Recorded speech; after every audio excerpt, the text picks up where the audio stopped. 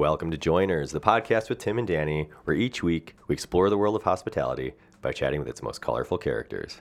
That was really well said, Tim. Thank you. I had to slow it down to make sure I got every part of it right. Yeah, you enunciated perfectly. Thank you. It's very hard for me to say colorful characters. Yeah. I don't know what it is about that, but you were flawless. Thank you. Yeah, Tim and I, we might be a little bit low energy right now because we just had some of an amazing past few days. I'm a little low energy today. We are recovering from the stock campfire jamboree up at Camp Wandawega. It's an event. It's an annual event minus a 2-year hiatus because of COVID. It started in 2019. And the idea was we teamed up with John Mannion, friend of the pod. And the idea was to host an event up at Camp Wandawega where we brought some chefs from the city up to cook over open flame and invite some of Stock's clients and friends from the industry and just have a hootenanny up in the woods. Yeah, I was trying to think of a proper analogy for the experience of going to the campfire jamboree, and I think it's like getting the golden ticket. It's a golden ticket situation. I think when you get the invite and you hold it in your hands, it's like having the golden ticket. Yeah. It's such a cool thing to be a part of or to get invited to. And Stock has done a really good job curating it and making it special. The setting. Yeah, the chef lineup this year was insane. Every year it's always insane. Yeah, we teamed up with Moet Hennessy and Trazos de los Andes and Argentine Wine Company. They're the main sponsors. And they're pretty ideal because they're like, you guys just go wild, whatever support you need, we're here for it. And so this year we had Tim and Jeannie from Kasama, Mindy from Mindy's Bakery, Tony Selman was cooking with her. We had Zach from Galit. We had Oliver and Co. from Obelix and Taqueria Chingon and Le Bouchon. Lily and Joe from Nine Bar. Joe from Nine Bar to the cocktails. We had Michael from Bang Bang doing breakfast the last day. It's like, pretty insane. Yeah, pretty sweet. Yeah, we're fed like royalty over this period. And then you get to mix in fun camp activities, swimming in the lake, archery. Playing bags. We had a big rock, paper, scissors tournament won by Maddie from RPM. She crushed. Yeah. She was undefeated, obviously. She won the whole thing. It was single elimination. She was in the zone. I don't think she dropped a single game. No, it was a flow state. She was just crushing. She's reading everyone. Yeah. Her eyes were closed the whole time. She was crushing. Yeah, right. I was just... She's full focus. Yeah. So anyway, it was Monday, Tuesday, Wednesday. We do it there because it's friendlier for our friends in the hospitality world who might have those days off. It's easier for them to take those days off. So now it's Thursday morning and we're back in the saddle, catching up on emails. Yep. Hungovers are gone, close to gone, and here we are. Yeah. Oh, also, musical guest. We had John McCauley from Deer Tick and his wife, Vanessa Carlton, and Scott from Local H. The music entertainment this year was awesome. Yeah, pretty special, intimate performance. Really yeah. What's that room called? It was in the Lodge. In the Lodge, yeah. Something I noticed today, if I may give a tiny knock to the event, was that my feet and legs are covered in bug bites on the last night. Well, we did supply bug spray. Yeah. Whether or not you applied it is on you. And you know what? I didn't put it on my feet. Here's what happened. I had sneakers on, and I was like, all right, last night, part of the outfit, let me put my Birks on. Put my Birks on, had sprayed the DEET like to my, to the bottom of my legs, and had forgotten to put it on my feet.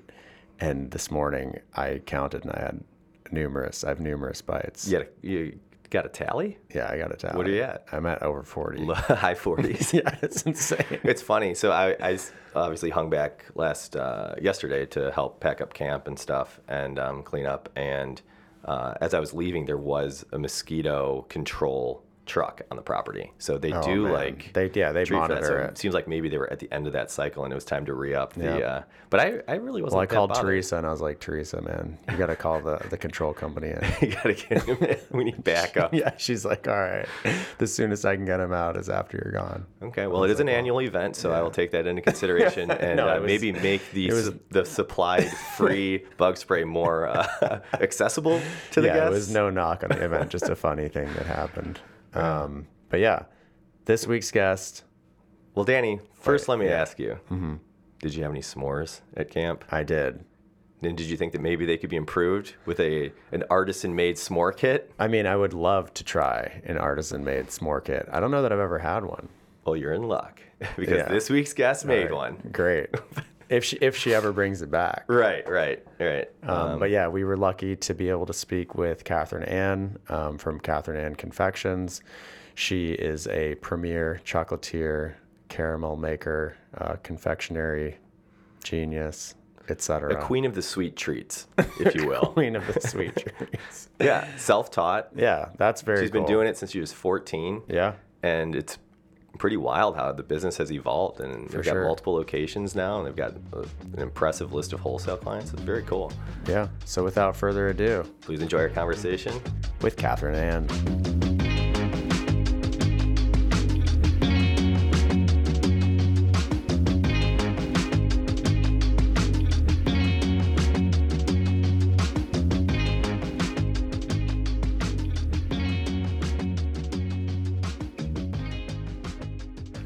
So yeah, thank you for coming to the studio. Of course. Happy to be here. On the hottest day of the year. Yeah. Is it? It's gotta be. Somebody was saying something that it was so like setting a record for the last decade, which just seemed kind of mind-blowing to me. That is. I just feel like we've had hotter days, but maybe it's a humidity thing. I think it's because we're constantly having the hottest day. Yeah. It's a great because you said in like a decade. Yeah, that's what I was remembering. Huh. That makes sense. I remember like when I was a kid, I remember winters being really cold and a lot more snow, and I remember summers being way hotter. Like there was always a week in August where it was like 105. Yeah, absolutely. Yeah, we had a very mild winter this year. You remember that one day when it was like 2 or 3 days before Christmas. See, I remember these things because I have a chocolate shop. It was the busiest day we have ever had because everybody was going to go out of town and they were leaving early or they were not going or things were changing. So everybody came in to get their chocolates now. Yeah. You know? But it was going to be, first it was 4 inches of snow, then it was 8, then it was 12. We didn't even get a dusting. Like, we went outside and we're like, we can still see the sidewalk the next morning. You know what I mean? Yeah, sometimes they're very off predictions. It was just so weird. I have a theory about this. Ooh. I think that it's the sensationalization of weather events to sell advertising. I think it's like it gets more clicks, it gets more views when people are tuned in looking for Tim getting things straight that into are going politics. wild. Oh, hey. Here we go. Right? Because it could be the sensationalization of anything. That's our it really segue. could be. We're right on the platform. Climate change, politics. It's the exact same thing. Yeah. We did bring up Christmas, so we got religion in there too. Oh, that's true. Yeah. Oh, we man, got it. You broke the rule first. I did, because I didn't say holiday season. I could have said holiday. The December holidays. Yeah. Is that always the busiest time of year for you? 100%. Okay. Because we're pretty diverse among our revenue streams. You know, we've got wholesale, which all wholesalers want a lot of chocolate in December. Yeah. We've got e-commerce online. That's busy in December. Yeah. Our what markets. percentage of everything is e-commerce? It's not huge for us, partially because we run into the early adopter syndrome where we had a website long before everybody else because my husband is a computer programmer.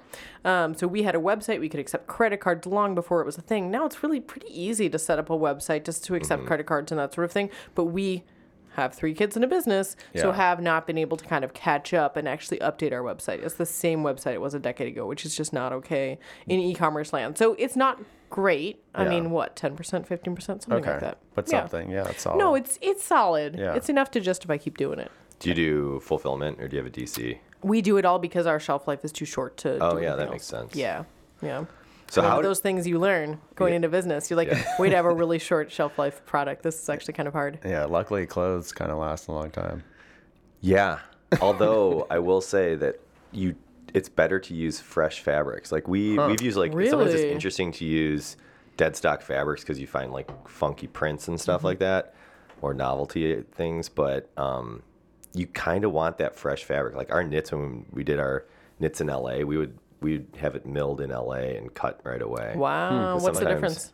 It's just better to cut. When we try to do a little bit of synthetic content in there for durability, color steadfastness, because it's uniforms, So we want it to look like a casual outfit, but it has to be functional at the same time. So we try to have a little bit of durability. We also want some stretch in there.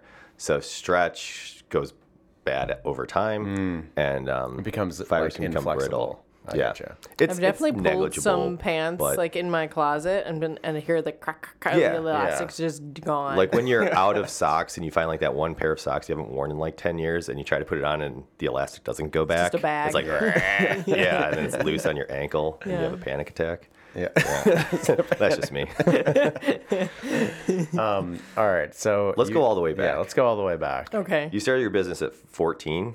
No. So started making things Right. at 14. Yes. Okay, Yes. right, So, right. well, I started really young, and that's one of those things with childhood memories. Is like, when did I start making caramels at 10 or 12? But it was right around then.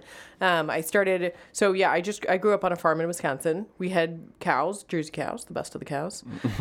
So we had. Wait, is there a reason for that? What's the? Or is that just personal opinion? Well, there's a little bit of personal opinion in there, but Jersey cows are much smaller than Holstein cows, which the Holsteins are the ones pretty much everybody sees, the big black and white cows. Yeah. So they're smaller, thus they have a lower yield of milk. Mm-hmm. But the actual milk is higher in butter fat, it's higher in protein. So it's like one could argue better milk. Yeah. That's the kind of milk and cream we use in our shops actually. And if we wanted to get that milk as a consumer, what's the brand? I know Kilgus Farms. Okay. So I know Food Smart actually carries Kilgus Farms. And that's the milk. unpasteurized. So it's not unpasteurized. You can't. We can't legally use unpasteurized product, but it's they have one- unhomogenized. That's probably what you're thinking of. Exactly. Yeah. So homogenization is just making sure the milk, the cream, they basically break the cream particles down so it stays evenly distributed in the milk. Texture's the same throughout. Yeah, exactly. This is like cream top milk, right? So you have to shake up the jug, give it a good little shake before drinking. And where in Wisconsin is this? So, well, I grew up Or on a where farm did in you grow western up? Yeah. Wisconsin. Yeah, Kilgus is not too far away. They're in central Illinois. Okay. Yeah. And that's the one, that's your supplier of dairy. Correct. Yep. Okay, cool. Yep. So they're fantastic. They do a great job. They actually bottle their own milk on premises, which I think they're the only private bottling plant, well, the only like farm-owned bottling plant. All the rest are co-ops and stuff like that. The dairy industry is a weird industry. It's a tough one. But yeah, so I grew up on a farm in Wisconsin. We used cream from our delightful Jersey cows to make caramels and truffles. And I just thought it was a thing everybody did until I moved to Chicago at 18 and started making these truffles and caramels for holiday gifts. And folks were like, wow, these are really good. So wait, what brought you here?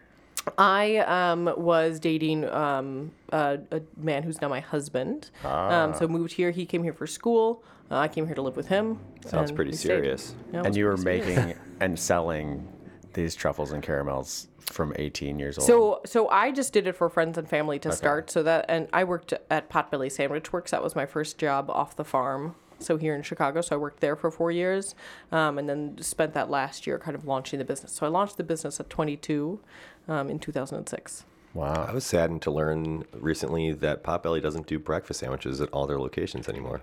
I am saddened. I to hear liked that. it because No, when they I worked were on the good. trading floor, that was my breakfast. That was my first job, right at 175 Jackson.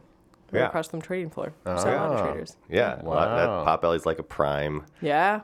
Lunch meal spot, man. for traders. Yeah. So Yeah. in 2006, was that the first storefront on Armitage too?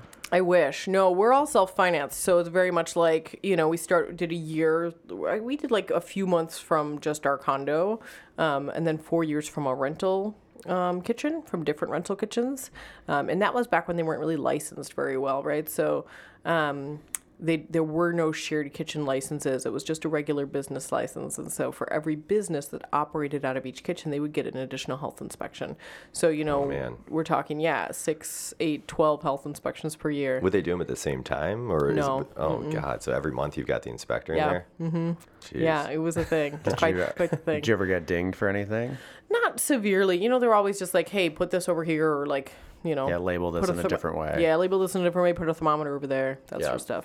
Yeah. What were the first things that you made for friends and family that got the reaction where you were like, oh, this could be a thing? Yeah. The caramels I think were really extraordinary, just because I think a really good caramel is kind of hard to come by. So it's our honey vanilla caramel, which we still make to this day, and the chocolate walnut caramel. Those were really big. And then we made 2 truffles, creme de menthe, and toasted coconut rum. And we would my husband and I taught ourselves how to do all of this stuff. How long did it take you to back before make the those internet. good?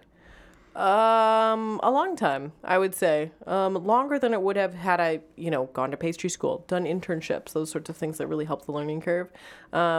they were good for the first few years. I think about year 5 is when they really got good. Because that's one thing with bootstrapping your own business, too, is like you're focused on so many other things that, it just takes a lot of hours. And then you go back and you're like, I've now learned that this product isn't as amazing as it could be. Let's look at it and figure out why and how and, why are truffles cracking or why are they leaking or why is this ganache popping out over here or...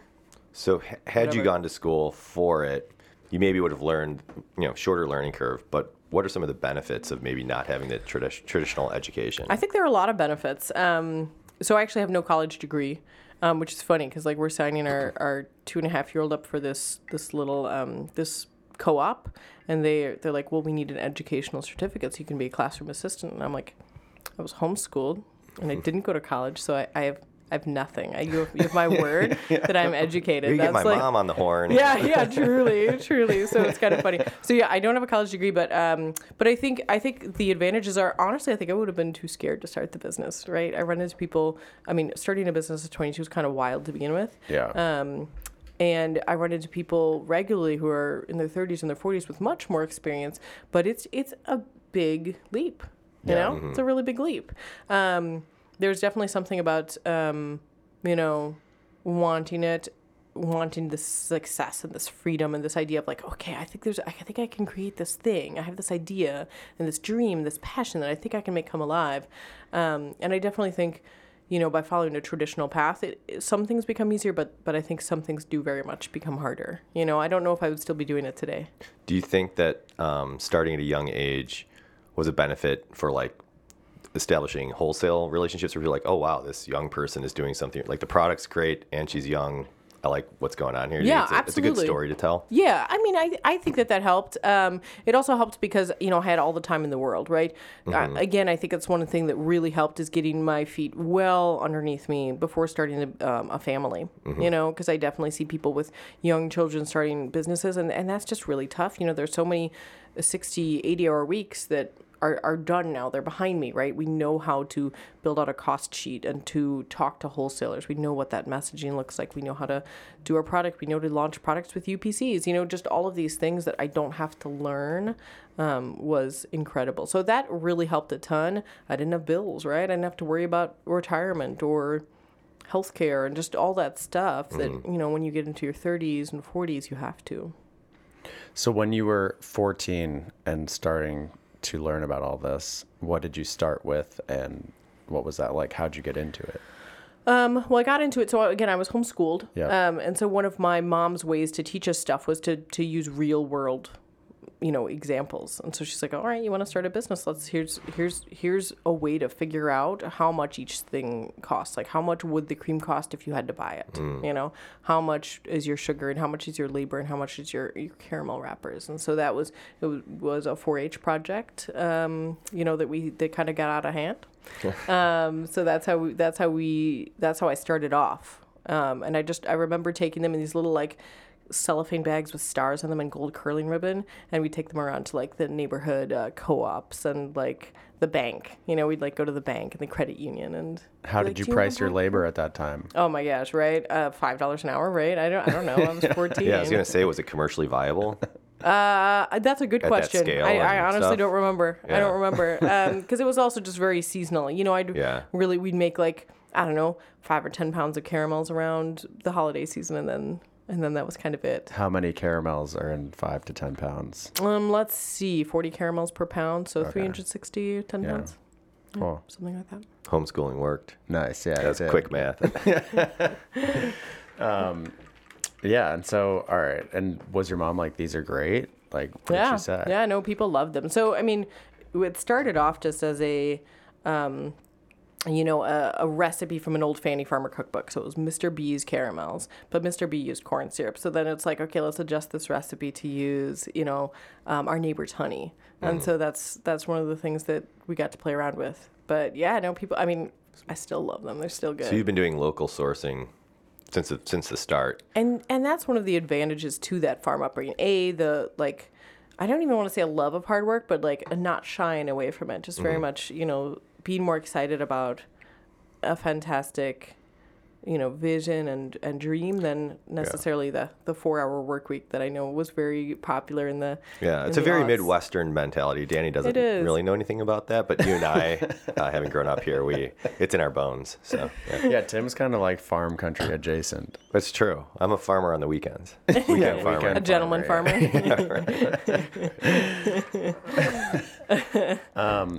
Yeah, and then so like, was it always like self-taught? Yeah, so I recognized the need probably in my mid-20s. You kind of get over that arrogance of starting the business. You get a few crushing defeats, and you're like, maybe I don't know everything.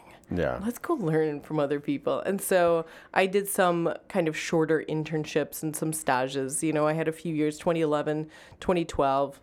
And 2014, particularly, where I was like, let's go out and learn from other people. Let's try to do chocolate classes, or do, like, I staged over at Lula for a day, and just let's try to learn from other people and see what they do. So not just making chocolate, but like, how do you treat your employees? How do you attract and retain great talent? Yeah. How do you run your costs and labor? And it's always surprising to find out, to learn something that's just so simple and just can kind of blow your mind. You're like, wait, why haven't we been doing this all along? Yeah, because you don't know what you don't know. I was self-taught in the apparel industry when we started Stock.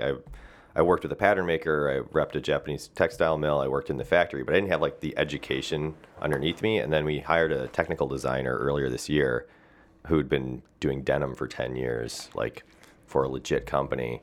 And I was like, holy shit, this is how it's really supposed to be done. Like, I had cobbled together my method over the past 10 years, but it was like, it was eye-opening. I was like, man, if I had known this from the start, like you, I probably would have been too scared to start a business. Yeah, and again, like, I don't think our path was bad, Clearly not. Yeah, no. Here we are. Yeah, it worked out. It clearly worked out, but there's definitely, like, I think back, I'm like, oh, I wish I had done this, and so that's one thing that I love doing now is whenever anybody emails me, they're like, hey, Katherine, I'm looking at starting my own business. Would you sit down with me? I'm like, absolutely. 100%. No questions asked. When are we meeting? Because if I can shorten that learning curve for somebody else, I'm just so happy to. Are you worried that someone would come in and like steal recipes? No. Absolutely not. I would give my recipe away to anybody because it's not about the recipe. It's about all the other stuff. It's about the talent. It's about the people. It's about, the story and the packaging and the customers, right? Yeah.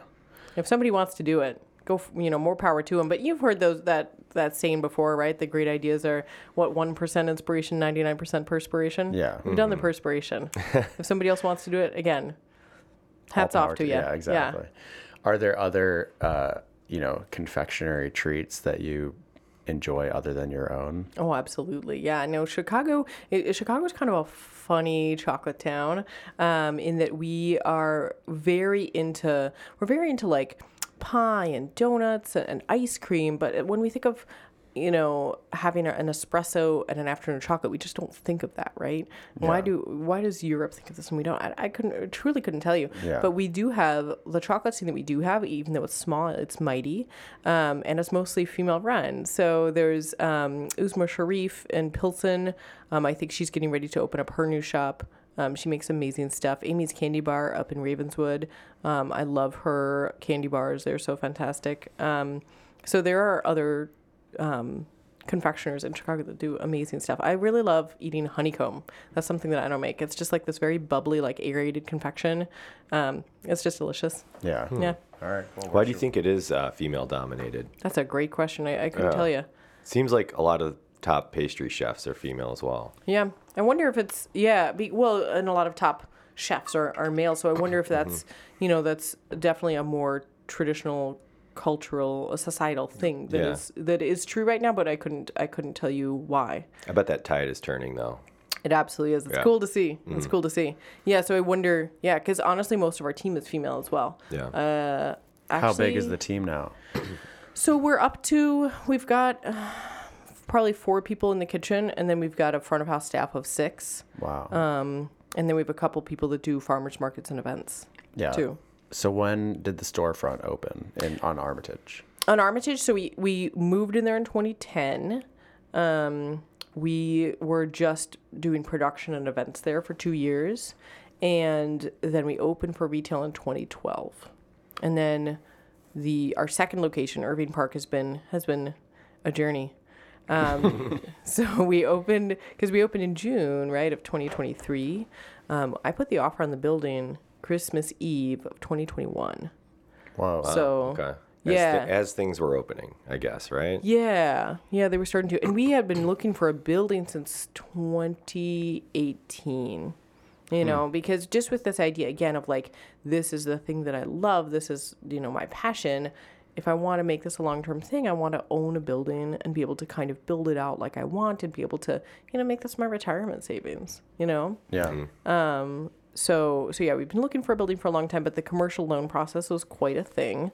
It took 10 months to close the loan, which again, coming from a residential, I've closed several residential loans, as we like moved condos or whatever.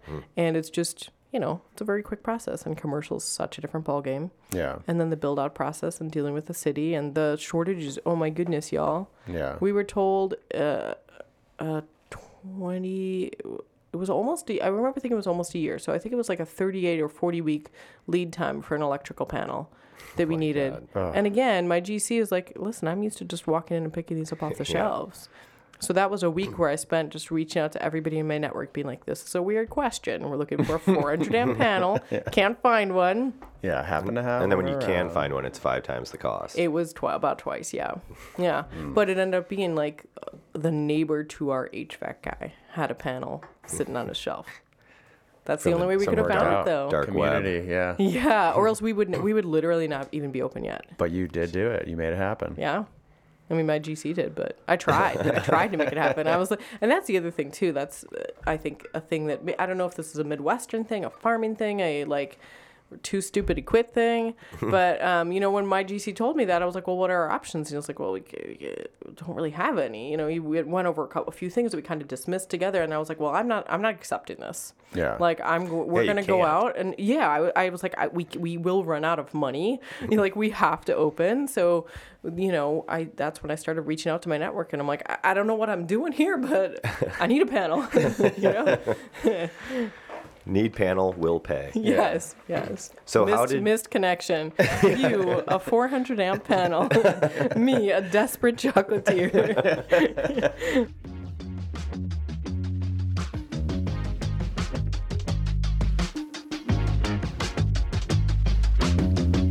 This episode is brought to you by Scofflaw Old Tom Gin, a tasty, versatile spirit. Created in Chicago in 2012, the product was born out of a need for a bespoke iteration of the Old Tom style, which is the slightly sweeter predecessor to London Dry.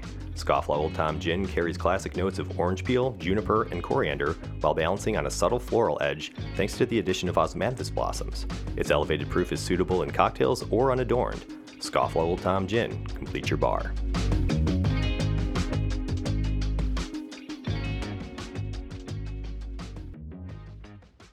So, what was your first wholesale account, and how has that grown over the years? My first wholesale account was fantastic. It was Metropolis Coffee. We ended up working together for a couple of years, but I remember going in because I was working at Populi Sandwich Works when I started my company. So I was a manager at the Merchandise Mart, 50 hours a week, and then I'd like make the caramels and truffles on the weekends and stuff. And I remember going in.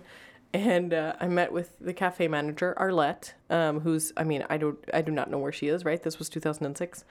And I brought her my caramels, and she tried one, and she's like, oh, this is really good. I was like, thank you. She's like, well, what's your wholesale price? I'm like, what do you mean? And she's like, well, traditionally, there's a discount.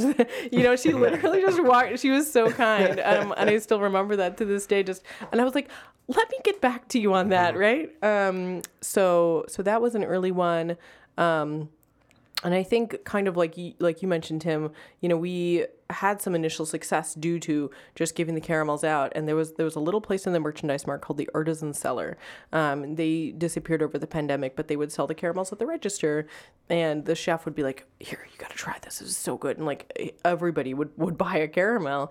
And so we got an article in the Sun-Times that fall about our products. And so we were like, we didn't have a car. So I would be like biking around to these office buildings being like, where's Suite 201? I need to deliver chocolates, just kind of figuring it out as we go along, right? Was that a huge boom from the Chicago Sun-Times feature? Yeah, it was amazing. It was a big deal. Okay. Yeah. And then, so, I mean, you got into like other, what are some other wholesale relationships? Ever heard of Whole Foods, Dan? Yeah, exactly. Yeah, Whole so Foods, they're at Whole they're at Foods- the airport, in Yeah. the duty free. Yeah. Which No, we those just have been noticed. good. So we work with Hudson News through I think they have us in the Sarah's Candies concept, and then we just started working with Dufree as well.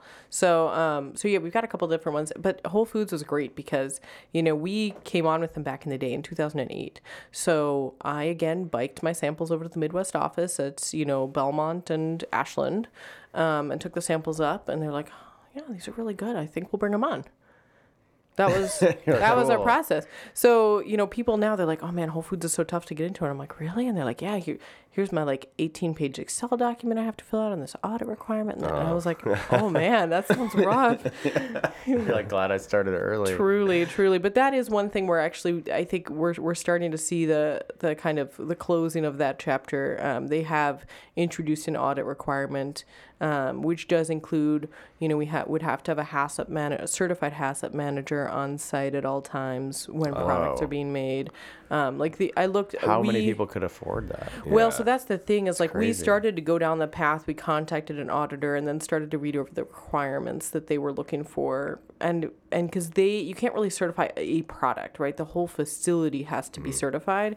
So all of our cafe stuff that we're making, we're making as far as SKUs, hundreds, right? Yeah. Wow. And we have to have a HACCP plan for each kind of different item. So that would be probably in the $50,000, and this is a yearly audit that you need to do, right? And so to become compliant, my guess was probably close to $50,000. So we're currently just exploring, okay, because Whole Foods requested the audit for our chocolate that we're selling there, the truffles. They're not requesting it for caramels and marshmallows, so we might just say, hey, let's just not sell Let's keep chocolate. the caramels and marshmallows. Exactly, but I do see that going forward, right? They're going to want to limit the liability, and really for Whole Foods right now, are small suppliers like ourselves worth it? Me as a consumer, I think, of course, clearly I think we are. But is the average Whole Foods consumer that's going there, do they care that Katherine Anne Confections is bringing them amazing truffles? Or are they going to have one chocolate company that supplies the entire United States? Mm-hmm. Yeah, so last year, it might have been last year, If it might they have were been 2 like, years ago. Katherine Anne, we want you to do the whole United States. You'd Bring be it like, on. done. Absolutely. Yeah. Let me invest in that. And I would take out a loan and figure out whatever it took to get that auditing done. But last year, it was either last year or 2 years ago that their Midwest buyers went away. So there's now one global buyer that buys for the entire United States down in Texas. So I can't go down to my Midwest office and say, hey. They could bike all the way to Texas. I could bike to Texas. Now that's that would interesting. be a thing. We could film it. This is one for your category. One buyer. Correct. So, Okay. And what does that entail? Well, so my category is pretty big. Yeah. It's specialty, which includes cheese, wine. I think that this buyer might just be for accoutrement, which is, the chocolates, the nuts, the olives, the stuff like that. But yeah, that's for the whole United States, to my knowledge. And then does it start, I know Whole Foods is good I reaching out to smaller companies, and then you see their pictures in the elevator. Sure do. I think mine is in a few of them, yeah. Yeah. So is it we're going to start you in this local market, and then based on performance, you expand from there? And does that go out in concentric circles? How does that growth work? That's a good question, just because I think for us, we never reached the daily volume that I think they would want to see. For us, our performance was just so exceptionally good right around the holiday season and Valentine's Day. So that's when we did really well. But, in August, not a lot of people are buying chocolate at Whole Foods. And so I think they're really good at supporting folks that have a hummus or that thing that Like people a year-round. Exactly. But yeah, that's what they want to see. They want to see you start with a store, 2 stores, 4 stores. Okay, if that goes really well, then let's talk the Midwest region. So those were back in our heyday. We made 25,000 truffles for them a few times for all the Midwest stores for 56 stores or whatever it was at that point. So how does around those busy times, those holidays, how much lead time are they giving you for placing those wholesale orders? We were trying to work on more, but the shortest lead time they ever gave us was 4 weeks to turn one around. And is which that was a little comfortable for you, or is that getting tight. That's tight. Yeah, because I mean, it was always a struggle because they do this for Valentine's Day. They did it for a few years, and so we'd have our seasonal production staff, and we're like, "Hey guys, we're just waiting to hear on this Whole Foods order." And then December 15th rolls around, and we're like, "It's kind of getting there," like because they would want the order in the stores around January 20, the end of January. So we'd want to start making it kind of early January. And would they ever come back to you and be like, "Well, we blew through that. Can you get a second run?" Yeah. So the cool thing that the way that it used to work, which I loved, was the regional buyer would say, "Hey guys, we're gonna send chocolates to everybody. Here's the allotment per store. So 2 cases of this to this store, 3 to that store, that sort of thing." So they just send a whole big order. We could drop it off at the regional distribution center. They'd send it out to everybody. It was awesome. And then each store would reach out to us. So Gold Coast would say, "Hey, I need another 5 cases." And it's like, "Great, let's get to work on that." And Lakeview would reach out, "Hey, I need 8 cases." "Okay, great, let's get to work on that." And then we would deliver those ourselves. Okay. And then we'd ship the ones that were further away, even suburbs like Northbrook we'd ship to, and even Green Bay Road, Evanston, we just shipped to them. How many could you produce in a week, let's say? That's a good question. It depends on how late I'm working, right? So, I mean, in 2020 and 2021, we had 2 shifts of production. So we had our 6 a.m. to 2 p.m. and we had our 2 p.m. to 10 p.m. And so we could get a lot done. In one good day, I can dip 2,000 truffles. That's Are you the fastest long day. one? Yeah, I can usually. We have. I mean, this is one cool thing about where my husband's computer programming knowledge comes in. We have like timings for our production team, so everybody knows exactly how long things should take. And so that's how we refer to speed in the kitchen, is like what percent are you? And so I am at. Typically to dip a tray of truffles, 160 truffles is 1 hour. And I can, if I'm really killing it, I can do 20 minutes. But typically, like 30 minutes is what I can count on with like a phone call coming in or an interruption or whatever, helping out.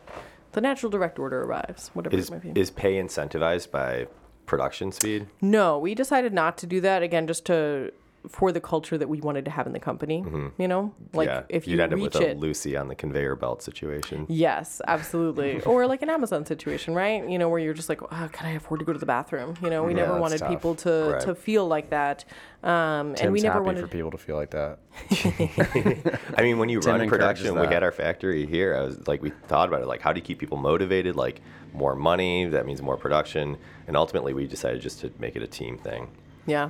I love that. Yeah. I love that. And even if we're just like saying, okay, we want to get this done in less than X amount of minutes. Because then there, if you do piecework, you get people who, well, it's not fair to everybody because some people they're at different sewing levels. But then you get some people who are just like, will just crank, and then they only want to work 3 days a week. It's like I'll work my ass off for 3 days and then peace out. Or is it possible they work really quickly but don't do great work? Yes, that too. So you need quality checks at every step. I feel like people taking shortcuts would be the first. Yeah, but hurdle. but you have everybody. We had everybody cross trained on every machine, and they were doing QC at every step and before packaging too. Yeah. But back to Katherine for one sec. Are you sure? No, this I is actually had so a follow-up interesting. question I to find yours this, I too. find So this fantastic. is this still related to the holiday rush? I'm just curious, which of your SKUs takes the longest to produce? That's a good question. There's a reason people don't do truffles, right? So I think we should start there because,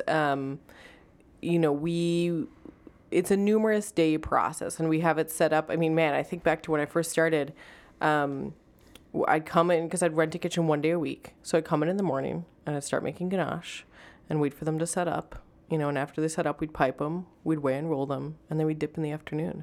And some days, man, I remember, I'd start at like 9 or 10 in the morning, and I remember driving home one morning, I don't know, 2009, right after I got our car, I think, and I'd seen the sun come up, because just some days were longer, right? Yeah, so you're it's like, a I lot. have more orders this week, but I only have my 1 day in the kitchen, so I guess I'm staying here until it's done, right? So you're driving home 5 or 6 in the morning, you're just like, That's almost a this is stupid. 24-hour straight day. Yeah, If you're there yeah. from 9 a.m. to 6 a.m. Yeah, and it was Wow. wild. It was wild. So, but that also just doesn't work very well for chocolate. Chocolate needs time to crystallize. It needs time to set up. So we try to make our ganaches on 1 day, and we weigh and roll them, and then we, refrigerate them. And then on another day, we will, we have pars now, right? So instead of making what you need in the day, you have like, okay, I need 200. I always have 200 of this. My orders are very rarely more than 200. So on Monday mornings, we pull our ganaches Sunday night, so they can all come to temp. Monday mornings is when we start our chocolate work.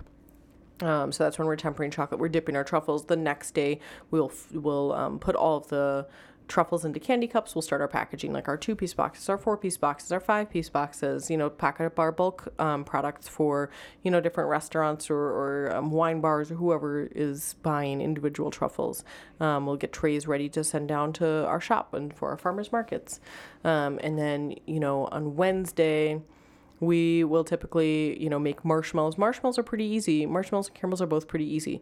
For marshmallows, you and caramels, you cook syrups. For marshmallows, you whip them, and aerate them, and then they just set up until the next day when you cut and package them. So marshmallows, caramels are pretty easy. Truffles are definitely the tough one. Yeah. Back to the busy holiday season real quick. So when you do get these orders, so you do the first big order and then people come back and like, hey, I need 8 more cases, 6 more cases, whatever. What are the potential hurdles in fulfilling those? Like, do you keep a certain amount of packaging on hand, or you talk about shelf life? Like, how do you manage your raw ingredients? The nice thing about it is that most of our chocolate is our biggest raw material, right? It's expensive, but it also lasts for a really nice long time. So we have lots and lots of it. And our suppliers have absolutely run out of chocolate in the past. Like mid Whole Foods order, we'd be like, well, they've been out of milk chocolate for 3 weeks, so let's source another chocolate from somewhere else that meets our same ingredient criteria. Yeah, that's what really tough. chocolate do you source? We use the chocolate from Guittard, so we use their eGuittard line. They're out of San Francisco. They have a distribution warehouse in Addison, so we just drive out there and pick up chocolate like every couple of months. In what form is this chocolate? So we get it in little discs, which is really the only thing we can do. We have to be able to melt it easily, so we can never get a big block of chocolate unless we were to grind it down in some capacity. What's our disc diameter? We're talking Frisbee? You're funny. They are 5 gram, little, 5 gram, this, right? 5 gram discs. Oh, Are they okay. like this big? Yep. Like a Nico wafer. Yeah. Yeah. You see them. They're called sometimes Calais or Necco, Pistols or I think. something. Necco wafer? Yeah, I think Necco. Yeah. But, Yeah. You see chocolate discs like this in the store sometimes. Okay. yeah, I've seen those I think before. Valrhona might. No, you're thinking of a Calvo might sell.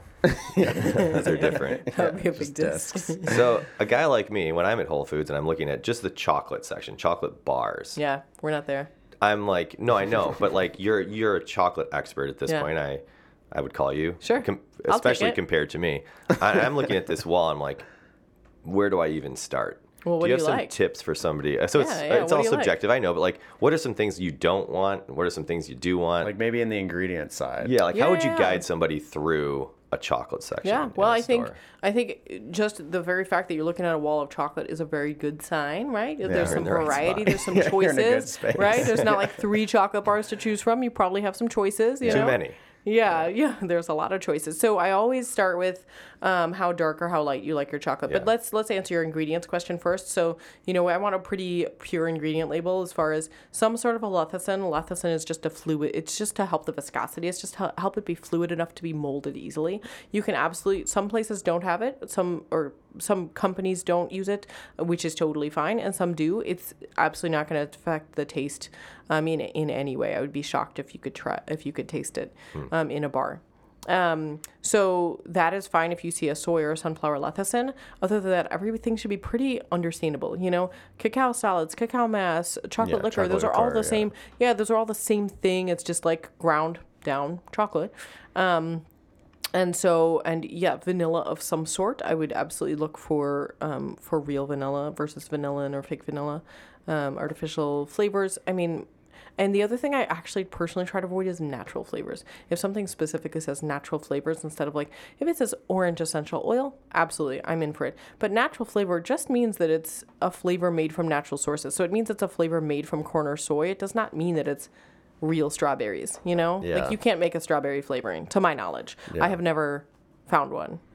You can What's- only use strawberries. Yeah, Tim, so do you like a dark Yeah. milk? What's Yeah, your- I prefer dark chocolate. What's your But not percent? too dark. I don't like it super bitter. I think that's like 70%. I couldn't agree more, Danny. I think Yeah. you're right on it. So That's my 70 favorite. is where you see most makers will start with 70% cacao, because I think that's what most consumers like in It's a dark sweet chocolate. spot. It is a sweet spot. Yeah. Danny. That's good. What's your favorite chocolate? Like if you're having to have a plain bar of chocolate. Man, so I love trying new chocolates. Actually, one of the coolest weeks of my life was when the U.S. and Peru work together. They're like trade.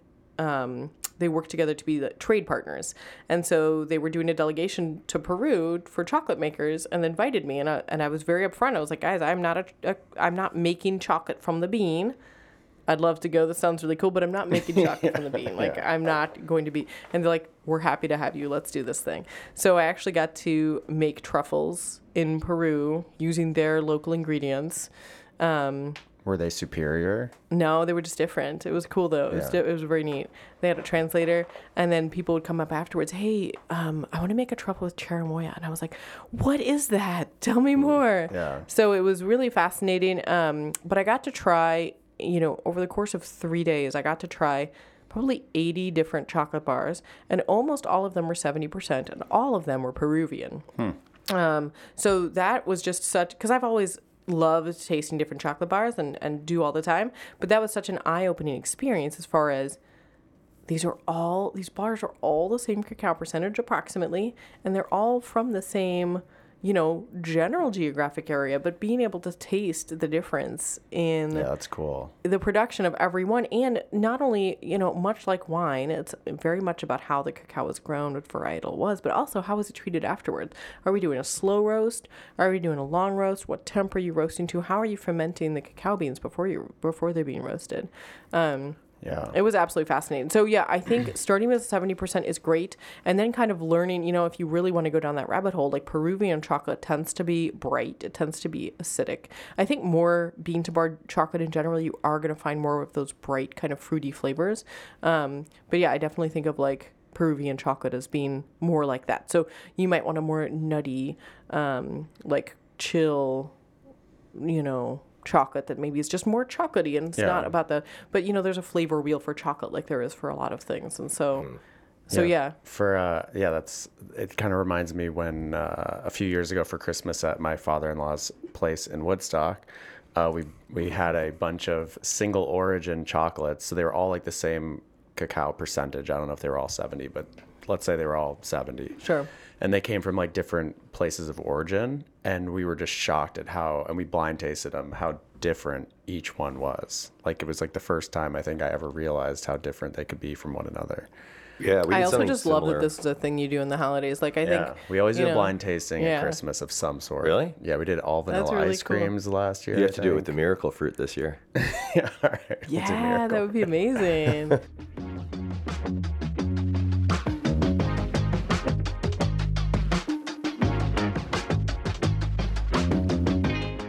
This episode of Joiners is brought to you by Stock Manufacturing, makers of fine hospitality workwear. You obsess over the details in your space, so why stop at your staff's uniforms? Stock has something for every aesthetic. From fine dining to a corner cafe, they've got you covered. Choose from in-stock ready-to-wear options or design the perfect custom uniform for your team. For more information, visit stockmfgco.com.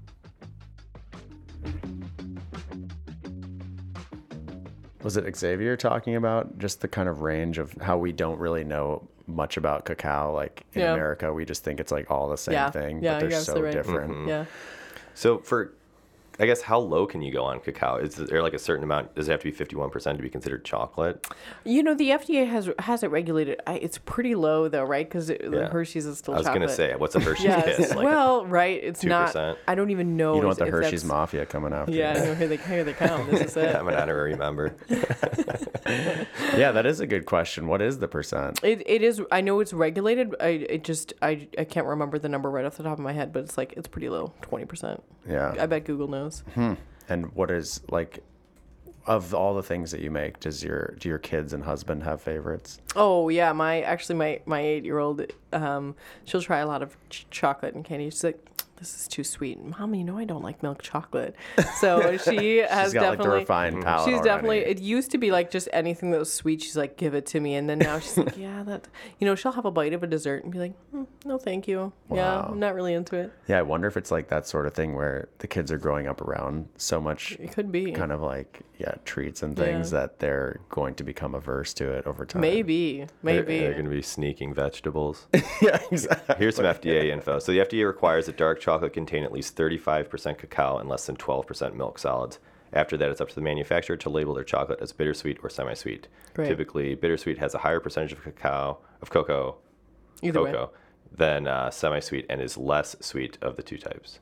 Yeah, and that's another funny thing, right? Like, at what percent? I've always said, oh, bittersweet is over 60%. And then what Guittard, we got a semi-sweet. They call it a semi-sweet. It's 61%. I'm like, guys. Yeah.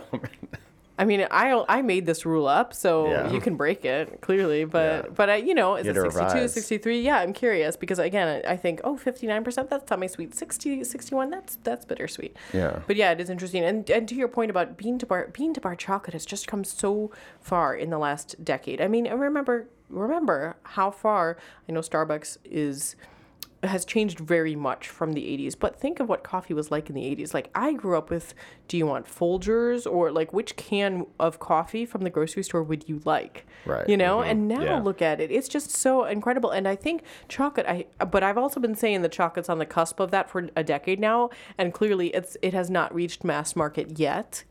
But I think, the amount of craft chocolate makers in the U.S., well, worldwide, I'm sure has changed, but in the U.S., it's exploded in the last, there are, I don't know, 1,000 of them.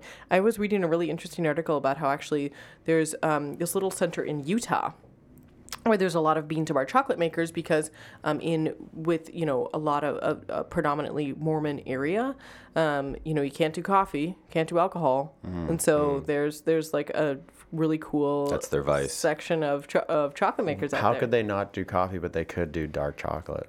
Like, is there going to be caffeine in both scenarios, or? So I know the caffeine amount in chocolate has been compared to the same as a cup of decaf, right? So it's actually not very much caffeine in there. There So is the a Mormons are chemical cool with called it. theobromine. Yeah. I think chocolate's Mormon approved. Yeah. Yeah. But Coming from I'm someone who's not fascinated. Mormon. Yeah. No Mormons in the room. Yeah. This is a very We'll suspect fact check. opinion. We will fact check. Yeah. And I mean, I guess before we get to the gratuity round, are there, like what's next for Katherine Anne? Personally or as a business? Yeah, all of it. That's a I good guess it's the question. same. Yeah. Yeah, Right? There's a lot of You're overlap. one and the same. is, Yeah, there a lot is. of overlap. Every day, we in my household, we're talking about this as our marathon right now, right? So we got this grant from the city of Chicago through the Chicago Recovery Fund, which has been awesome. It was extremely helpful. But we also burned through a lot of that money, right? So we started hiring our staff in April, thinking, we're going to be open by May. Okay. And so we ended up spending so much money on labor, burning through a lot of this grant. And so that's, my hours are quite a bit longer now than they were a month ago when we thought we were a little bit more in the clear. So the store has taken a little bit longer to pick up than I anticipated. I should have anticipated this, but I was definitely kind of counting on the fact that we had been around for so long, that we were coming to a new neighborhood. There was so much hype. We'd been talking about it for so long to kind of, immediately turn us into an overnight success. And of course, that's not going to happen. That was very unrealistic. So right now, it's a little bit up in the air, right? I'm definitely trying to be flexible and kind of see where the chips, see how everything falls. And see what kind of settles into place. So right now, it's very encouraging to see, with back to school happening, more people are in the cafe, more people are coming in for coffee drinks, for chocolate drinks, and what our goal is always to be there for the community, to be ready. I'm seeing folks reach out. We had a gal do like a birthing class reunion for new parents at our Armitage shop, and I was like, this is perfect. This is the sort of community building I want to see. So we're seeing the revenue we want. We're seeing the community engagement that we want, because that's another thing. As I get older, I don't I started off at 22 just being like, I want to do this. I want to make truffles and I want to make money, and then once I started making a salary, it was like, well, now what, And so now we're much more community focused and seeing, well, we want to be great members of the community and we want to help everybody grow and we want to support everybody, in the community as much as we can. And so that's one thing it's very inspiring to see that start to happen. Yeah. And so we just want to make sure we're there for folks when they need us, so are our hours right? Are our offerings correct? Are we there for teachers before school? Because we're right around the corner from a couple of schools, Speaking of offerings, were there any things that you ever tried to launch that you were like, this is going to kill? It's going to be such a great, best-selling item, and definitely, like a rude awakening. Oh my gosh, you guys, we launched a s'more kit probably, I don't know, 6-7 years ago, and I was so excited about it. It was a great price point. It was a s'more kit for 4. It was like $19. We were making like rosemary shortbread, and we had little toffee chocolate squares, and then we had our homemade marshmallows. And I had a TV appearance about it, and I was like, oh my gosh, I had them up on the website. We had great photos. We had them in the shop, and I think I sold 6 of them. I was like, what happened? What happened? Just because like the Hershey graham cracker scenario is just so ubiquitous. I truly don't know, but it's funny because I've seen so many chocolate folk launch that I really respect launch s'mores kits, higher end, lower end. It does seem like a slam dunk idea. I couldn't agree more. I'll tell you why it's not. Tell me. It's a nostalgia thing. Yeah. People want the s'mores classic. they grew up with. That's what my suspicion was. I'm always looking to improve. But she said s'more. there's high end ones like that. They she do sees exist now. out Yeah. there. So I don't know if I like maybe 19 wasn't the right price point, right? Because I've seen them at $40. High end. Wow. s'more Oh, kits. like you. Wow. Like it Yeah, was, did I like, undershoot? Yeah, that's interesting. Yeah. Because that's another thing that's kind of changed dramatically as I think about it. Is I used to very much say, okay, well, this is what we're going to charge because we are making an acceptable amount of money, and we want to charge as low as we can, right? Yeah. And so instead, just you're thinking strategically about price. Well, should it be 25? Will people value it more than? We're having the same debate now in Scofflaw Group, just because we've always been so value driven. Yeah. And I never really thought about how some people would think of us as not being of the highest quality because our price was under our competitors. Wild? Yeah. Which is like so messed up. But Yeah. I guess, it's all perception of value. I couldn't agree more. So I did a strange. truffle making class at Koval last night, and one of the customers, one of the attendees of the class, we were just kind of hanging out talking about Koval and their cocktails, and she's like, yeah, this is one of the best priced cocktails in the city. And I was like, that's really interesting. I wonder why that is, and so I again just started thinking about, well, I wonder if they're making enough money on their distillery, right? They're making enough money. Yeah. They've got all this space. They've true. got other You revenue never streams. know. Maybe they don't have to, they're not paying $5,000 a month. Like, I don't know what you guys pay in rent, but rent is not cheap, That's and right. insurance and labor, and they have all that overhead covered. Yeah. So you told us earlier that it was like 10 to 15% e-commerce. What's the spread between like retail and wholesale? man, I should have looked my numbers up before. Or yeah, it doesn't have to be exact. I mean, just curious. Like, is it like split? in the remaining? Wholesale's pretty good. I want to say wholesale is about a quarter.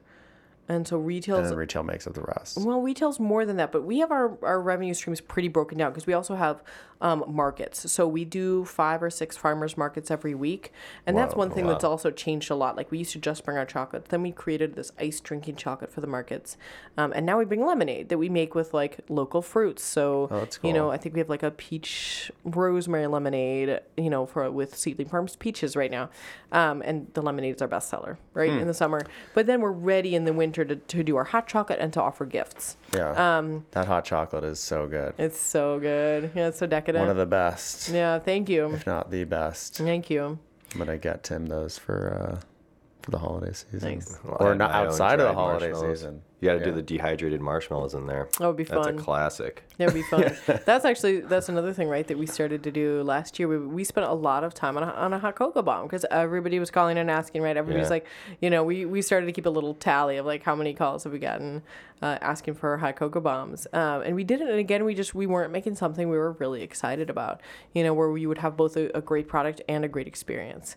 Because our focus is on the like decadent, thick, rich drinking chocolate, and you just can't get a thick drinking chocolate with the experience of like everything melting and being like everything was like, okay, now rewarm or do something, you know. We couldn't do it, but yeah, we spent a lot of time trying to make an awesome hot cocoa bomb, like a ganache based hot cocoa What's bomb. the ideal volume for a drinking chocolate? So our 7-ounce drinking chocolate has 3 ounces of milk, and then it has 4 ounces of ganache. And the ganache is about half chocolate and half cream. Okay. It's so So- good. So I remember my friend got me one. I think it was like so a decadent, Ghirardelli yeah. or something like that. And he's Yeah. like, you're going to love this. And I'm like, the first couple sips, I'm like, this is amazing. And then by Yeah. the end, I'm like, I can't finish this Yes, yes, that's Well, I the think the challenge. 7 ounces is a key. Like if it were more Yeah. than that, it's hard. And Also, you this could was share definitely larger than 7 ounces. I Yeah. can tell you that. it. Yeah. I could not agree more. And to your point, kind of about being value driven, you know, when we opened in 2012, we offered one size of drinking chocolate that was 13 ounces with 2 homemade marshmallows in there, right? So it's like it's almost a pound. Think of it that way. Yeah. Almost a pound of drinking chocolate. You know, when you put it that way, you're like, this is stupid.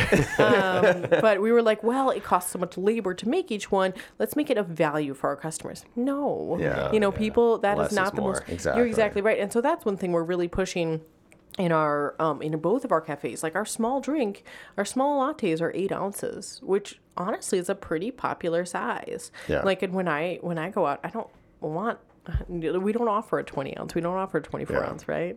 Okay. When I get a Blizzard, I'm getting the baby size. Yeah. And I'm like, who are these perverts getting the large Blizzards at I Dairy Queen? as a kid used to get a That's large disgusting. It's like a gallon bucket. That's also the only eating competition that I ever won was ice cream. How many eating competitions have you participated 3 in? actually. Oh, wow. And the one that I won was I mean, they weren't official. They were like amongst friends. Oh yeah, we've discussed this recently. The other two, one was like McChickens or something. Oh, yeah, or one double was one cheeseburgers. was soft tacos from Taco Bell. One was like the bean and cheese burritos from Taco Bell. Taco Bell is 2 of the 3, and then in ice cream was in college, and my friend Amir challenged me, and I was like, "There's no chance," because you know people think they love ice cream, and you're like, "All right, let's put it to the test. Bring it on. Let's Yeah. see how much you love ice cream." So how much did you eat? I ate one of those half gal tubs, and then was like ready to keep going, like no problem, and Amir like couldn't finish it. So And you never got a brain freeze or anything? no, I think also there's probably like a lactose component where some people like have, I mean, we all probably have degrees of tolerance, and maybe I just like don't have that Yeah. trigger. Yeah. You don't have the cutoff thing. I did a water drinking contest with Dave Barron when I was in high school. Chef Dave Barron. Well, he was a college student, Dave Barron at the time. But we were like, let's see who could drink a gallon of water faster. And he put it down in like 25 minutes. The goal was to be able to finish in an hour. And I finished like right at the hour mark and then puked water everywhere. Yeah. And now you hear about people dying from drinking too much water. I'm like, good man, thing you guys stayed guys were alive. lucky. scary. Yeah. Scary. Your body was helping you out. It's like, hey. My body was like, Stop. that's enough. Yeah. All right, well, that's a great time Perfect. to transition into the gratuity round. I also think that I didn't actually answer those last questions, which was hilarious. We got so should I do a answer quick 'em. like Yeah. so our other revenue streams, so farmers markets are pretty good. I think that's probably about 10%. So obviously those are May through October. But then we also have, you know, art fairs and stuff like that. So that all is lumped in there. Then we also have contracts. And contracts are weddings, corporate gifts. So we do a lot of corporate gifts in December. Well, we will actually do drop shipping for the clients. That's nice. Yeah. And so that's one thing that's actually been doing really well. And that's one thing we did a lot of over the pandemic is I would teach virtual truffle making classes and then we'd make the kits and ship them out to all the attendees. So I got, I would, charge for instructing and then we'd also make money on the kit. So that was a fantastic time. That aspect of it, at least. And then, the holiday season was the other. Oh yeah. So that's one thing that's been very, encouraging too about business now is starting to see folks reach out saying, hey, I've got a tasting, we're coming into, a hotel in December and we want to do a wine and chocolate tasting for $150. Can you put a quote together for that? So that has been very encouraging I feel like the last week has been a lot of that. Yeah. Yeah. And you know what? I would be remiss if I didn't ask an instructional question real quick. Let's do it. So basically, if someone at home wants to experiment making a chocolate truffle, what do they need to know? I mean, it sounds like a great ganache question. is the first step. Yeah. No, that's a great question because I think truffles are extremely intimidating to a lot of folks. We do sell truffle kits on our website, and truly it's about the instructions, which I can give you right now. Yeah. So I think one of the reasons they're so intimidating is because there's a lot of different ways to make ganache, and as long as you follow the instructions, you're going to be okay. If you use a double boiler, if you mix your cream into your chocolate or your chocolate into your cream, if you use a microwave, it's all going to be okay. Is it just 2 ingredients, chocolate and cream? You got to add salt. Okay. But outside of that, that's the most simple ganache. You can absolutely make a great ganache with just chocolate, cream, and salt. And which do you advise adding to which? Doesn't matter. Okay. Truly, the number one thing, I mean, it does in the micro sense, Yeah. but the number one thing that people need to do is to not burn their chocolate. Yeah. Because chocolate can burn as low as 120 degrees, which is just not Oh, that hot. really? Yeah. So is it just like a constant whisking scenario? So either that or just like take it off the heat, Oh, you know? okay. So if you're constantly whisking and your chocolate's still heating up, it's it's going to be a bit of a lost cause. So find a recipe from someone you trust. There's a million online. Another easy one is a pound of chocolate to 8 ounces of cream. Pretty easy. Pinch of salt. And then, for that quantity of chocolate, you'd want to heat in a microwave for about 55 seconds, right? And if you bring it out, stir it, let it sit for a couple of minutes, give it some time. We always say the minute you rush the chocolate is when you've lost the battle, because it is a battle. Yeah. But and the other thing I tell people is to use your hands. Chocolate starts to melt at 90 degrees, and if you feel any trace of warmth in the side of the bowl that you're making your ganache in, it's still melting. So just something to keep in mind. Yeah. All right. That's great. Slow and steady. Love that. Okay. Yeah. All right. Okay. Gratuity round. Gratuity round. These are going to be hard-hitting questions.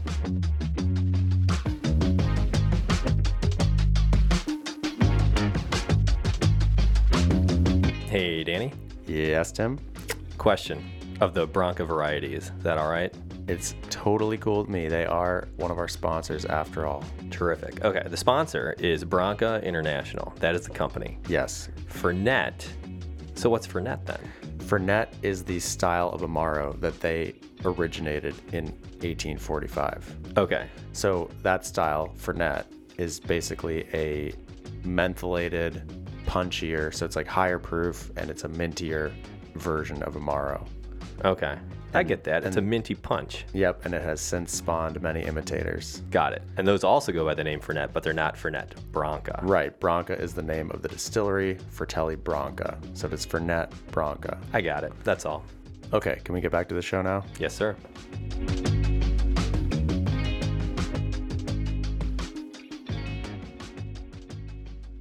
I'm ready. First. Do we hit politics first or? And religion, yeah. Yes, both of them. The Republican twofer. debate, right? That was What's last the night. difference? All right. What is your death row meal? Ooh, I don't even know. Right now, I feel like it would be like a burger and fries, like Edzo's or something like Yeah, that. You know, it's a good one. Ooh, that something is a good classic. choice. No shake? If I biked there, I would do the shake. Okay, Yeah, so got to in a earn the That shake. Oreo Yeah, shake is yeah. just So good, so good. so good. All right. What is your favorite hidden gem restaurant? Edzo's. Is it even a hidden gem anymore? Right? no, it's it's so not. good though. Well, so again, can I pull out business and children and like I read about amazing restaurants? Sure. Do I Or it get could be do I something get to go out up to in them? Wisconsin. Yeah. No. Right? Yeah, it could be Right? back home. Yeah. Somewhere in Wisconsin. I mean, the restaurants that I really love, like it's funny. My husband and I got to go on our first date night in a year, and we went out to Giant, and then we went out for a cocktail, table donkey and stick. And I was Oh, like, it's nice. nice to be back in Logan. This is Yeah. fun. We actually brought up Scofflaw, and then we were like, it's probably gonna be very busy. Who knows?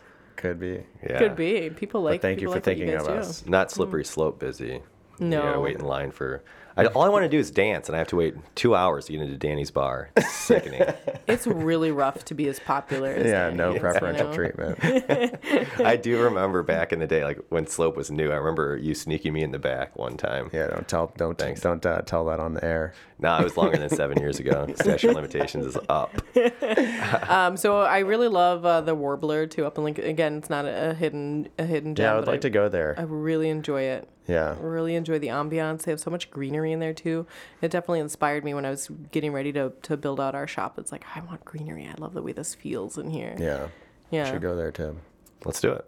Right now? Yeah, let's do Let's it. finish the gratuity round first. There's another place too that I haven't been to. It's called and I'm gonna horribly mangle the pronunciation, but it's like Pizza Pan Paya or something to that. It's like at Montrose, and it's I want to say it's like Argentinian. They deep dish pizza.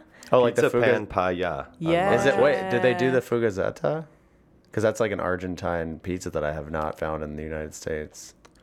It looks absolutely amazing. This says Snug Colombian bakery serving sweet and savory baked goods, arepas, and unique deep dish. I think it could be based on the fugazeta, which That'd is be like cool. it's basically like an Argentine deep dish that is like cheese and onion and Really? like ham. But yeah. That sounds great. Yeah. So that's the place I want to go to. Okay, cool. It's a good one. I also really want to go to smoke steak Yeah. and I'm going there Warlord. tonight. Are you really? I am with Ronnie. Oh, Yeah. thanks for the invitation. Yeah. What time should we? And persona non grata, Rob Lapata. Persona non grata, Rob Lapata. That's right. The boys are back in town. That's right. We're going, I think, at 7. So Nice, I hope you we'll be have there fun. at 7. Yeah, Yeah. so- an adjacent table within earshot. Yeah, totally. Just like not. Well, not- I not think making we're eye gonna, contact. we're gonna get Barry on the podcast too. Yeah, okay. Yeah. That's Yeah, awesome. oh yeah, for sure. We've talked about that for Yeah. a long time. I was actually doing accounting the other day, and I was running credit cards, and I was like, Perry, he just ordered truffles from us. And I went into and I was like, and I emailed him back. I was like, hey, I'm sorry for not noticing this. Thank you so much. And he emailed back. He was like, you're welcome. You guys are awesome. He was so nice. He's really nice. Yeah. All right, what's your favorite fast food? I really love In-N-Out burgers. I do not like their fries. Yes. Okay, I agree this with you in I that. love this so far because Well, she didn't. Tim was hoping. Hold on. She didn't say her favorite. She said she really likes In-N-Out. really like that. What's your favorite fast food? That's the question. Because I don't think I can quite do Culver's. Again, the fries just kill me. Really, you don't like the Culver's fries? I can't do it. Not compared to, McDonald's does Yeah, such a that's the good gold job. standard. Well, they have cheese curds and onion rings. Tim, hey, stop trying to oversell her answer. I had Culver's yesterday for lunch. so No, and it's fresh honestly, in my Culver. mind. So here's the thing: Culver's is literally where we go. Like when we go to fast food, it is Culver's. So it's taken for granted, you're saying? I think it is. It is. Because But the cool thing the chicken, here- like the kids get so spoiled too. They try chicken nuggets from McDonald's. They're like, these are not Culver's. Yeah, Oh. the kids know. Yeah, no, it's like real chicken. You can Yeah. tell it's like not. Tim's gonna substitute one of your kids on to answer this question, and then Children That don't would be lie, so Danny. great. No, they don't. They don't. My son will come up. How old are you? You look like you're 60. I'm like, hey, bud. So let's talk a little bit. Kids have no relationship with numbers. No, they and, That's and true. age. Like I always ask kids how old they think I am, and it's always very funny. It is. And it's never hilarious. right. Because it could be 30 and it could be be 80, like and they 80, just yeah. don't even know. right. Yeah, or it could be like, you're really old. You're like 11. yes, yes. Like almost. I hope to reach that someday. All right, so In-N-Out, that's it. That's what you're gonna go with. I think I should do In-N-Out. Yeah, love because the that. burgers are just so and what's the epic. order? thank you, appreciate it. Yeah, the In-N-Out absolutely. column gets a tally A mark. tally mark. Yeah, it's good. It's Yeah. good. Culver's 500. And In-N-Out because 2. I have also done the fries on the In-N-Out burger, and that I enjoy. Okay. Oh, So that's whoa. are you going animal style with fries? I don't do animal style. I do grilled and raw onions. That's Okay. that's exactly what I do. Oh my Dude, God. I see. you don't There's put like the fries on combination it. of the sweetness and the bite, amazing. You need- and then the extra yeah. saltiness from the fries in there, so good. The pro tip is what I used to do is I do one that was with grilled onions and one with easy raw onions, and then I realized I could do both, and then just like you were saying, and it's just so good. Well, I think we've already established too that you might have a capacity for eating that's greater than mine. I don't know. Eating, I'm not about to challenge you to an eating contest. That's what I'm saying. Yeah, I mean, Not I ice lost cream, 2 for of sure. 3. Yeah, Yeah, that's true. I've actually lost 0 Yeah, because you're I've participated in undefeated. 0. Yeah, Yes. yeah. All right. What is the most difficult confection to execute? Well, we could say most difficult confection that we make. Yeah. Yeah. Actually, We maybe both. right. Yeah. No. First, that you make from Yeah. your library. So we've made some pretty cool layered confections for holidays. That's when we get to really have some fun. So like, Mother's Day, Easter, and Christmas, we made some really fun stuff. You guys, last year we made this really awesome, it's a little ornament mold, and we piped in a creme de menthe ganache, and then we did a layer of crispy quinoa dark chocolate. And it was so good. Piped into the mold. Oh my gosh. Because you get all the textures, right? You get the crispy, you get the soft and the gooey, and then the hard chocolate on the outside. and we did this, and I'd never made one, and then and then we made a special one for a client where we spread it out. Spread out the layer of crispy quinoa and then the ganache on top, and then we cut them and we dip them by hand. Super good. I'd never made one. And then my production manager was out with COVID, and we had orders for these. And I was like, okay, talk me through this. What am I doing? Do you mind if we FaceTime? Yeah. Oh my gosh. That was really hard. So I think it's tough when you're dealing with like different layers of things, just to get the exact dimensions correct, but also a lot the of steps consistency. working. You're exactly right. So like so caramel, for precise, instance, caramel is so precise. So if you're off by 2 degrees, 4 degrees, it's going to be too hard or too soft, and then you have to melt it down again. And heaven forbid you've already poured it. A ganache is poured on top by the time you realize this, because then it's just in the compost. So I think those layered confections are tough. Those kind of candy bar like things where you have like a layer of caramel, a layer of ganache, just to get the consistency perfect. And then when you're cutting them, you have to enrobe them quickly enough that nothing spreads. Yeah. Man. So it's like a a race little bit. against the clock. It is a race against the clock. Absolutely. So I think those are the toughest. What is your best-selling product? Best-selling product is a tough one. I know our best-selling marshmallow is the salted caramel marshmallow. By such a long range, it's not even a thing. Yeah. It's funny because that one too it's a little bit messy, because the caramel, again, it just will start to ooze just a little bit, because there's sometimes some big chunks of caramel in the marshmallow, but I think people love that kind of unctuousness of pulling them apart. And then our best-selling caramel is the rosemary sea salt. And then the best-selling truffles are, it's funny because it's a very traditional one and a little more adventurous one. The salted caramel truffle. Have you noticed the caramel and salt theme here? People And love rosemary, that. we've said a handful of times. Yeah, rosemary's good. And then the goat cheese walnut truffle is our next bestseller. Wow. Yeah. Not surprised. All right, what is your favorite cocktail?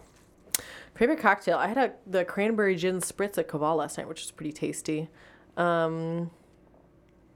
I don't know if I have a favorite cocktail right now. I think, I've been really going for kind of the classics recently, Okay. like a Negroni, a Dark and Stormy, that sort of thing. If you were to like walk into a random bar and they had no menu and you had to express to a bartender what kind of cocktail you would enjoy, what would you say? What are the Dealer's descriptors? choice scenario? Yeah, dealer's choice. Yeah. Dealer's choice. I would probably ask for Base something spirit, bubbly. profile. Yeah, I would probably ask for something bubbly.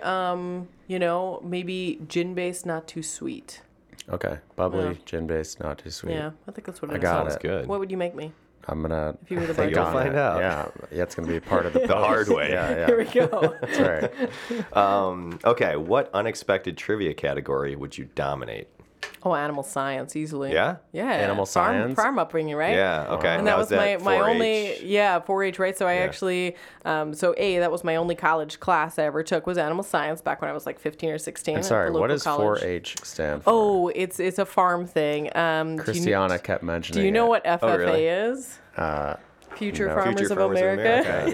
Yeah. Napoleon Dynamite was an FFA member. Oh, really? Yeah, doesn't he go to the meeting? He's like that cow has an extra udder or something. Hilarious. So yeah, if you have you ever been to a state fair? Let's start with that. Yes. Okay, so the people that are exhibiting at the state fair, those kids have all exhibited at their local county fairs because each county has a fair. Does Cook County have a fair? I don't even know. Yeah. I don't know. That's a good question. Right, or what does that look like? Yeah. Probably not a lot of animals there. It's rats. Squirrel. biggest city rat found in the Yeah. sewer. Yeah, feral coyote. Yes. And so all of those kids in the county fairs, like, they compete to go to the state fairs and stuff. So, but it's obviously it's a huge organization, which is, yeah, it's really all encompassing as far as, like, kids do projects and there are meetings, and it's really good to learn about things like parliamentary procedure, and Yeah. Each county has its own 4-H clubs. Do we know what 4-H stands for? Head, Heart, Hands, and Health. Oh. I didn't know. It's a 4-leaf clover is like the. Yeah, we got a great logo. Yeah, it's All right, good. sweet. Now I know. But then they have like conferences, like I got to go to DC through 4-H and stuff like that, so it was pretty cool. That's cool. Yeah, it was fun. But what was the question? Yeah, no, were we? what is it? Yeah, I had no idea. Oh, no, it was what trivia category? Oh, yeah, animal science. So that's the other thing I was going to say is I actually won champion in the animal science one year because I made a trivia board game. Oh. I was a really cool kid, you guys. So I made a This does sound cool. I I'd made play a this. trivia board game with like you could answer like a level 1 question to go the long way, or you'd answer a level 2, or if you answer the level 3 question, you got to like shortcut past other questions. And the level That's and unique. then I would just read used obviously a lot of my knowledge, and then I reach out to other people. I was like, "You have rabbits? Give me some rabbit trivia questions." It was you know? collaborative. Yeah, very collaborative. That's Yeah. cool. Like chutes and ladders of sorts. Oh, it felt I think that's actually very apt. Yeah. Okay. To what do you attribute your success? I've said for a long time that I think that any business owner has to have a lot of tenacity, and I do think that it's just that I'm just incapable of truly giving up. Like, don't get me wrong, like defeats will crush me and I'll cry on the floor, and then I'll get up and be like, all right, what's next, you know? So I think that that's a huge thing, is just not giving up, and honestly curiosity, right? Willingness to learn. I think you see the difference in people who are looking to grow and evolve and say, yeah, maybe that opinion that I had wasn't correct, and those that are not. Here's a question, an audible. This is not on my list, but I'm curious. How do you find inspiration for new products? Do you taste something like, ooh, that's an interesting combination? Yeah, And cocktails are actually a great place for Really? this. Yeah, absolutely. Well, we have a whole cocktail month at the shop. So we'll do margarita, banana daiquiri, things like that. It's delicious. That's cool. And, yeah, so much fun. Which month is that? I was actually just trying to remember if it was June or July. I just missed it. Yeah. So It's definitely not dry January, I'll tell you Yeah. that. No, it's not in January. January's like, how do we get through this? Yeah, right. Yes. But yeah, obviously other desserts, absolutely other chocolate makers. Yeah. I love, of course, following people on Instagram. I still subscribe to newsletters, But yeah, lots of other food, other drink, other interesting things. And do employees come to you like, hey, I've got it. This is the next big thing. We have, it's funny that you say this is the next big thing, because I don't know if we've ever thought that as much as like, oh, we have to get on this trend, as much as like, oh, I think I'm really going to like this. And whether that's a business failing or not, I can't tell you. But we usually do things that we're excited about personally. Yeah. So, each employee gets to design, when they've been there with us a year, they get to design a product. Oh, cool. So then that could either go into a rotation or just be a special. Like we had a trail mix truffle that one of our team designed with milk and semi-sweet chocolate and peanuts and raisins and sunflower seeds and cranberries. It's delicious, and it's simple almost, but also just really delicious, and you just don't see that everywhere. Yeah. Dan, if you were there for a year, do you have an idea? Put you on the spot. Yeah, well, we talked a long time ago about doing some kind of like caramel that finished bitter, like some kind of mix between like a caramel and an Amaro. You designed one of our truffles. Oh, yeah. And I also, 20th century truffle.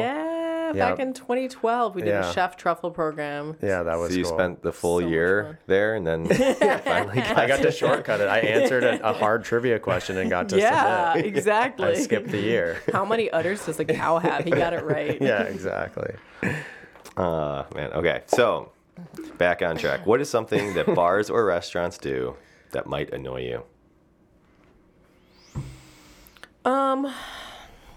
Well, man, low-hanging fruit is just the service charges, but I don't think that doesn't particularly annoy me. I think that's a good question. I think like anybody else, I enjoy good service. Like I really enjoy, if it's been 30 minutes since I've seen somebody, right, I don't love that. I love real menus. Yeah. I don't love the phone menus.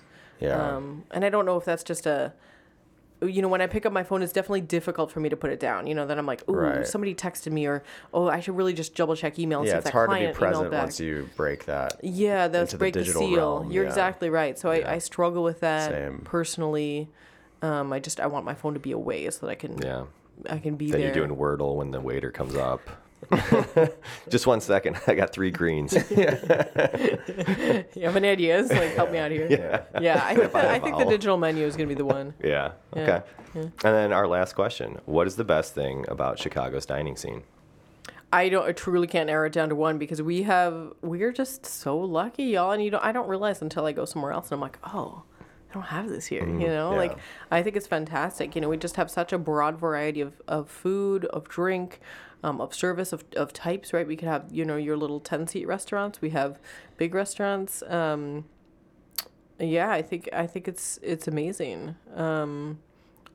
Obviously, we do a really good job of kind of American food, what I think of as American food anyway, right? So, lots of good Midwestern staples, lots of casseroles, deep dish pizzas, if you will. Yeah.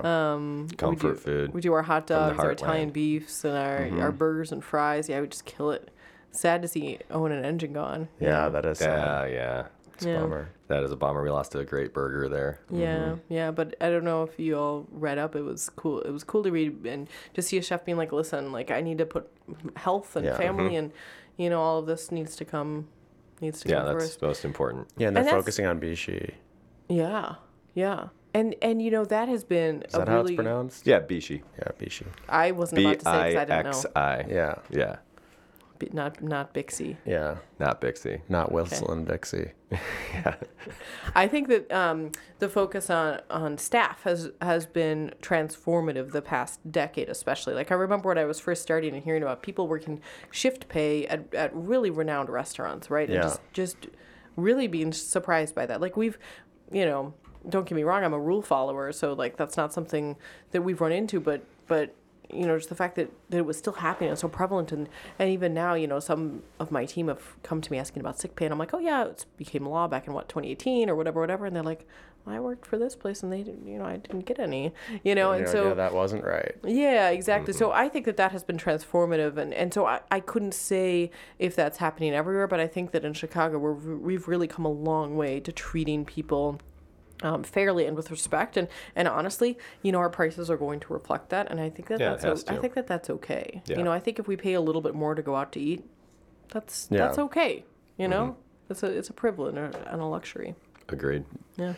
Well, that was our final question. Cool. Katherine Anne, thanks so much for joining us today. This was a lot of fun. This was thanks for amazing. being Thanks here. for inviting me.